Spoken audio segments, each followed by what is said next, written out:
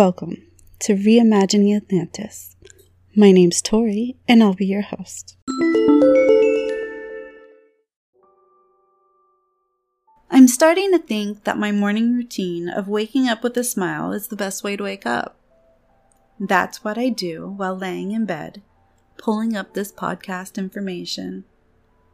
I then proceed to jump out of bed and start thinking about the very next episode because I'm just so excited that you want to learn more.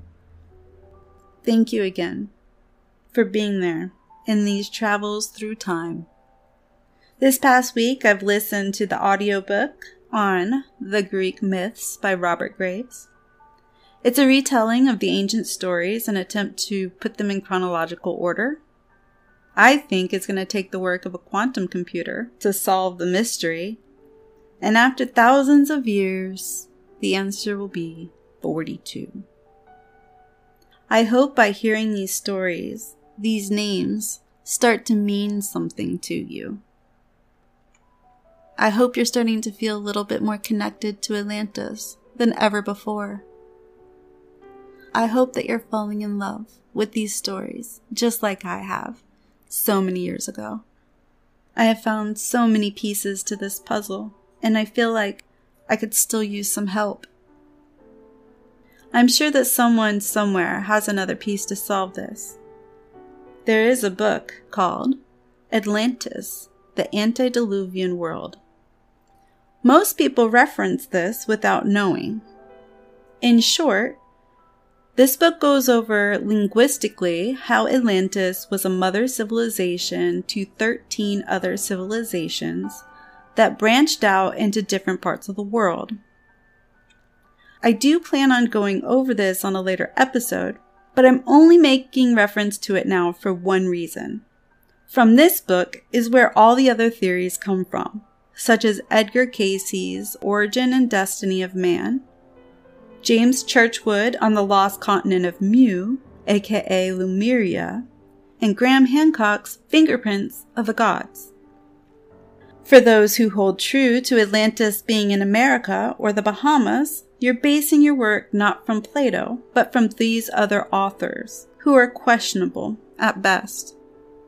If Atlantis was a continent in the middle of the Atlantic Ocean, then we would know how many days' journey beyond the pillars that one had to go. Remember, Atlantis was the ultimate swap meet, so people went to them, not the other way around. Atlantis might be technologically advanced, but other parts needed to be advanced enough to travel to them on a consistent basis.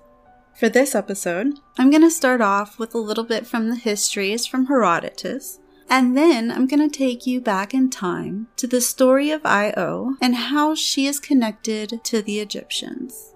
To accomplish this, I'm going to use help from the following authors, in order from oldest to youngest. Herodotus, known as the father of history, endeavored to create an encyclopedia on world history. He lived from around 484 BCE to 425 BCE. He died around the same time that Plato was born. Plato, a classical Greek intellectual and school headmaster, who is our primary source for Atlantis. He was born roughly around 425 BCE. The story on Atlantis was written around 360 BCE. I also want to take note that in my episode description, there's a link to a representation of Herodotus' map that's dating from 450 BCE.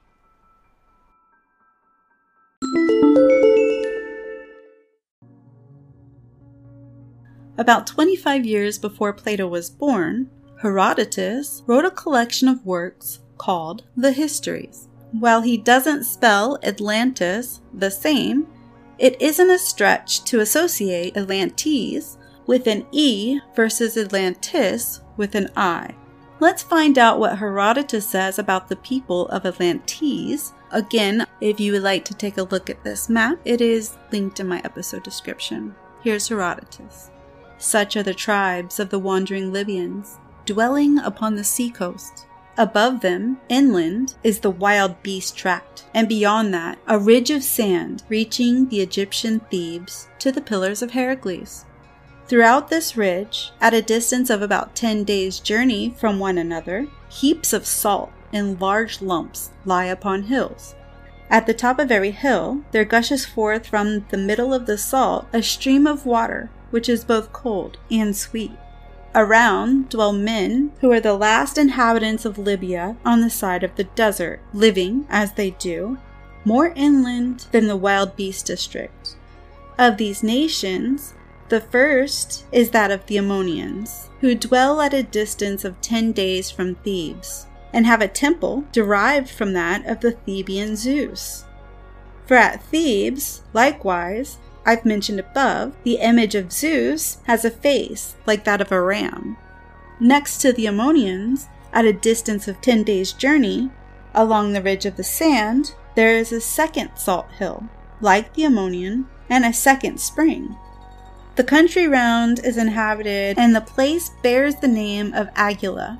Hither it is that the Nazamonians come to gather in the dates. 10 days' journey from Agula, there is again a salt hill and a spring. Palms, a fruitful kind, grow here abundantly, as they do also at the other salt hills. This region is inhabited by a nation called the Garamantians, a very powerful people who cover the salt with mold and then sow their crops. From thence is the shortest road to the Lodophagi, the lotus eaters, a journey of 30 days. The Garamantians have 4-horse chariots in which they chase the troglodyte Ethiopians, who, of all the nations whereof any account has reached our ears, are by far the swiftest of foot. The troglodytes feed on serpents, lizards, and other similar reptiles. Their language is unlike that of any other people, and it sounds like the screeching of bats. At a distance of 10 days' journey from the Gargamantians, there is again another salt hill and spring of water, around which dwell a people called the Atarantians, who alone of all known nations are destitute of names. The title Atarantians is borne by the whole race in common, but the men have no particular names of their own. The Atarantians, when the sun rises high in the heaven, curse him and load him with reproaches, because, they say, he burns and wastes both their country and themselves. Once more, at a distance of 10 days, there is a salt hill and a spring and inhabited tract. Near the salt is a mountain called Atlas, very tapper and round, so lofty, moreover, that the top, it is said, cannot be seen, the clouds never quitting it either summer nor winter. The natives call this mountain the Pillar of Heaven, and they themselves take their name from it, being called Atlantes. They are reported not to eat any living thing and never have any dreams. As far as the Atlantes, the names of nations inhabiting the sandy ridge are known to me, but beyond them my knowledge fails. The ridge itself extends as far as the Pillars of Heracles, and even further than these. And throughout the whole distance, at the end of every 10 days, there is a salt mine, with people dwelling round it, who all of them build their houses with blocks of salt. No rain falls in these parts of Libya. Beyond the ridge southwards, and the direction of the interior, the country is a desert, with no springs, no beasts, no rain, no wood, and altogether destitute of moisture. Thus, from Egypt, as far as Lake Tritonus, Libya is inhabited by wandering tribes, whose drink is milk, and their food is the flesh of animals. Cow's flesh, however, none of these tribes ever taste, but abstain from it for the same reason as the Egyptians. Neither do they, any of them, breed swine. Even at Cyrene, the women think it's wrong to eat the flesh of cow, honoring in this Isis, the Egyptian goddess, whom they worship both with fast and festivals.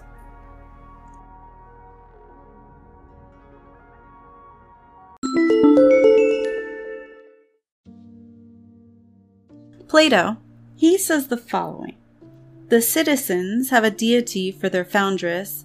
She is called in the Egyptian tongue Neith. and is asserted by them to be the same whom the Hellenes call Athene. Herodotus said the following in the previous section: "Even at Cyrene, the women think it's wrong to eat the flesh of cow, honoring in this Isis, the Egyptian goddess, whom they worship both with fasts and with festivals." The Egyptian goddess Isis is the same as the Greek mortal lover of Zeus, Io. This is one of the reasons why the Egyptians believed that the Greeks were actually descendants of Egyptians and that they share a common ancestor. So the first king of Argo was born from Oceanus and Tethys, and he was named Inachus. King Inachus is represented as a river running through parts of Greece known as Argo. The Inachos River flows south through western Argos, emptying into the Argolic Gulf between the town of Argos and Tyrenes and the Peloponnese, or southern Greece.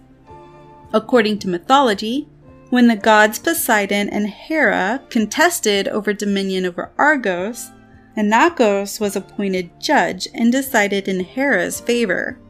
In retaliation, Poseidon dried up his stream. Poseidon's such a sore loser, isn't he? Anyway, back to Inachus. Inachus had a daughter named Io, spelt just the way it sounds, letter I and letter O. Since Argo's patron goddess was Hera, Io became a priest of Hera. Hera was the goddess of marriage, women, childbirth, and family. She was the sister wife of Zeus, and let me tell ya, she's a bit cray-cray. Zeus definitely had a lust problem and cheated on Hera all the time. However, I think the correct answer would be to re-establish the rules of their marriage and not take out her jealous rage on everyone but Zeus. I couldn't imagine being immortal and being married and expected to be with the same lover for 1,000 years. I could still love my soulmate and want to be with them. That doesn't mean I shouldn't have some variety. Anyway, back to Io. So, right by the Inachus River, there was a lush meadow and a grove of trees. Io would go about every day and tend to this grove. This grove became so lovely that it attracted the attention of Zeus. Io was very beautiful, and she was labeled a nymph, as her father was the river. So Zeus noticed Io and transformed himself into a shepherdman. Every day, he would come to the grove and spent many hours with Io, talking and walking with her along the river. Io didn't know who Zeus was, and she fell in love with the shepherdman. Hera, one day, was hanging out on Mount Olympus and she was looking for her husband, but he was back on Earth again. So, she decided to see what was going on. So she went down to Earth and entered the grove of Io. Zeus and Io were in the midst of a embrace. Zeus apparently could feel his wife with his spidey sense and panicked, and he turned Io into a beautiful white cow, and then he turned himself back into his real form. Hera, not being fooled by Zeus's trickery, decided to play along. She was like, "Oh, Zeus, honey, I always wanted a beautiful white cow. Thank you so much for this gift." Zeus, not knowing what to do, let Hera take Io as the cow. And so Hera led Io away and she mumbled to her, "Now that I have you, I'll make sure you'll never have my husband again." So Hera knew like this whole time. This is my evil laugh. Hera called over one of her servants named Argus. This is spelt with a U, not an O. And Argus had 100 eyes to watch over Io day and night. No matter how tired Argus got, he would only close half of his eyes at a time, leaving 50 eyes to watch over Io at any given point. At night, Io was tied to a tree, but had free range during the day. Io was so confused at what happened to her. So she went to go get comfort from Argus, and all that left her lips was a moo. She lifted out her arms for a hug and found that she had hooves. So then she went over to the river where she had spent so many days with Zeus, and then she looked at her reflection in the stream. She was so upset to see that she was actually a cow, and no one noticed her or recognized her, including her father. She realized she couldn't speak, so with her hoof, she carved the story of what happened to her in the sand. Argus watched this reunion between Io and her father, and then he promptly decided that they shouldn't be together. So he took Io to a different pasture, and Argus went to the top of the hill so he could watch her night and day. Zeus had been trying to figure out a way to save Io without incurring the wrath of his wife. So he enlisted help from Hermes. He ordered Hermes to kill Argus in any means possible. Hermes, disguised as a little shepherd's boy, started to play a pipe, and Argus loved the song so much that he invited the disguised Hermes to sit next to him. Hermes spent a long time playing a song and telling this long, boring story in this monotone voice about the origin of the pipe reeds. And then finally, Argus closed all 100 of his eyes, and then Hermes quickly took out his sword and then cut off Argus's head. Hermes took off back to Mount Olympus to let Zeus know, hey, I cut off that dude's head. However, before Zeus could make it back to Earth and turn Io back to a human, Hera happened to have come by that meadow. And then she looked down and she was like, no, my favorite servant, Argus, what happened? And then she was so upset. And so she ended up taking all 100 of his eyes and then putting them on the tail of her favorite bird, the peacock. Hera still blamed Io for sleeping with her husband, and now the death of her favorite servant. So she sent a large gadfly, or like a horsefly, to sting her night and day, until finally Io was just lashing out in pain. She couldn't get any sleep, she was grumpy. So she began her journey to different lands to try and find a cure for her predicament, where she finally landed in Egypt. She was tired and weary from her long travels, and she lay by the Nile and begged the gods to relieve her suffering. Finally, Zeus couldn't take it anymore, and he confessed everything to Hera, and he begged her to lift the curse. He promised he would never see her or speak to her again. Hera, softened from her husband's confession, decided to allow her to turn back to her human body. The Egyptians found Io sleeping by the Nile and found her so beautiful and so good that they made her their queen. There, Io ruled for many years, and the people erected a temple for her. They made a statue in her image and called her Isis.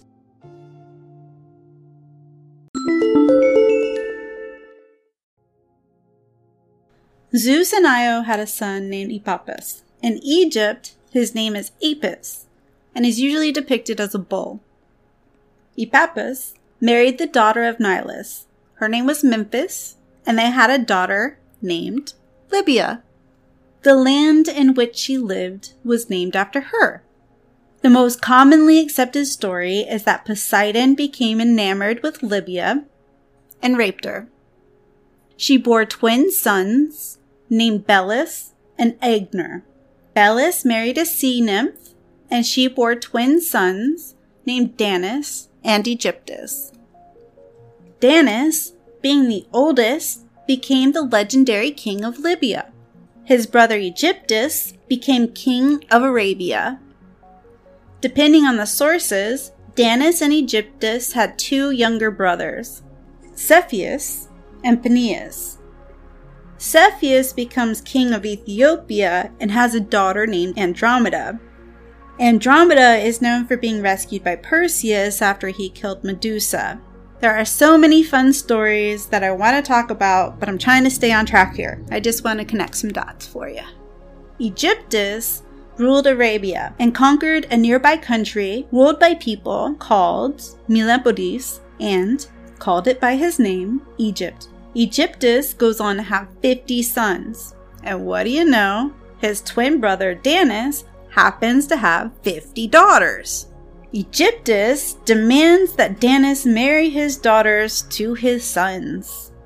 Aegyptus must have had quite the army, because Danis ended up building the first ship that ever was, by the advice of Athena, and then fled from Libya, where he was king, with his 50 daughters back to his great-grandmother, Ios of Argo. So Aegyptus is mad, bro. So he amasses this massive army and then heads off to Argos. Danis really doesn't want to fight his brother, nor does he want his country of Argos to go to war because of him and his daughters. So he crafted this plan with his daughters. Danis tells his daughters to go back with Aegyptus and marry their cousins, but on their wedding night, Danis tells his daughters to kill their husbands. 49 of the daughters followed through, and subsequently they buried the heads of their husbands in Lerna. The one who didn't kill her husband was called Hypernestra. Lycaeus, Hypernestra's husband, honored her wish to remain a virgin. Danis was angry with his disobedient daughter and then threw her to the Argive courts. Aphrodite, the goddess of love, ended up intervening and saving Hypernestra. Now, according to Greek naming conventions, the daughter of Danis are also called the Danaids. Lycaeus and Hypernestra then began the dynasty of Argive of Argos kings, the Danaid dynasty. After the death of his sons, Aegyptus escaped Aroe in Greece, and then he died there. Apparently, his monument was shown in the Temple of Serapis at Patre. In some versions, Lycaeus later killed Danis as revenge for the death of his brothers. In ancient Greek, it is believed that killing your family member incurs miasma. A miasma is like a blood debt to the gods. The more miasma you have, the more you need to become purified before death, lest you incur eternal punishment. In later accounts, the Danaids were punished in Tartarus by being forced to carry water in a jug to fill a bath without a bottom, or with a leak, and thereby wash off their sins. But the bath was never filled because the water was always leaking out. Thank you so much for continuing to listen. Your support means everything to me. If you want to help make this podcast grow, please subscribe and tell just one other person about this podcast today. We are each our own hero in this story we call life. That means one person has the power to change everything. Who is the one person you tell today, hero? Let's help keep Atlantis alive, or at least reimagined. A new episode will be released every Thursday at 9 p.m. See you then. Wait, are you still here? Thank you. It's appreciated. Here's a clip for next week's episode. Theseus was a legendary king of Athens who slew the Minotaur at Crete. Theseus was king at least one generation before the Trojan War. Theseus was known for liberating the Athenian people by slaying the Minotaur. The people of Crete, during the presumptive time of King Minos, are called by modern-day archaeologists the Minoans. The Bronze Age is marked for the prolific use of bronze, a metal alloy composed of copper and tin. Copper is relatively common, but tin ended up being a scarcity. If anyone wants to know why we no longer have tinfoil and have moved to aluminum, now you know why.